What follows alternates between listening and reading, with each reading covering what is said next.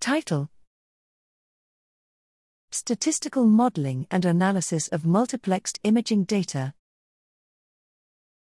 Abstract: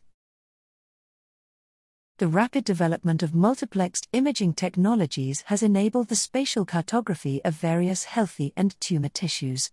However, the lack of adequate statistical models has hampered the use of multiplexed imaging to efficiently compare tissue composition across sample groups, for instance between healthy and tumor tissue samples.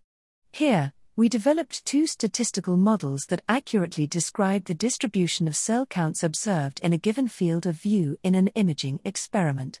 The parameters of these distributions are directly linked to the field of view size and also to properties of the studied cell type such as cellular density and spatial aggregation.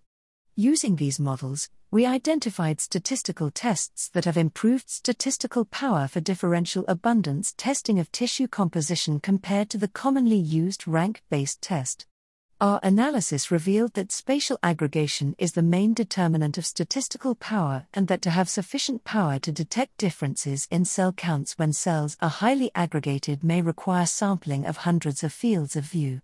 To overcome this challenge, we provide a new stratified sampling strategy that might significantly reduce the number of required samples.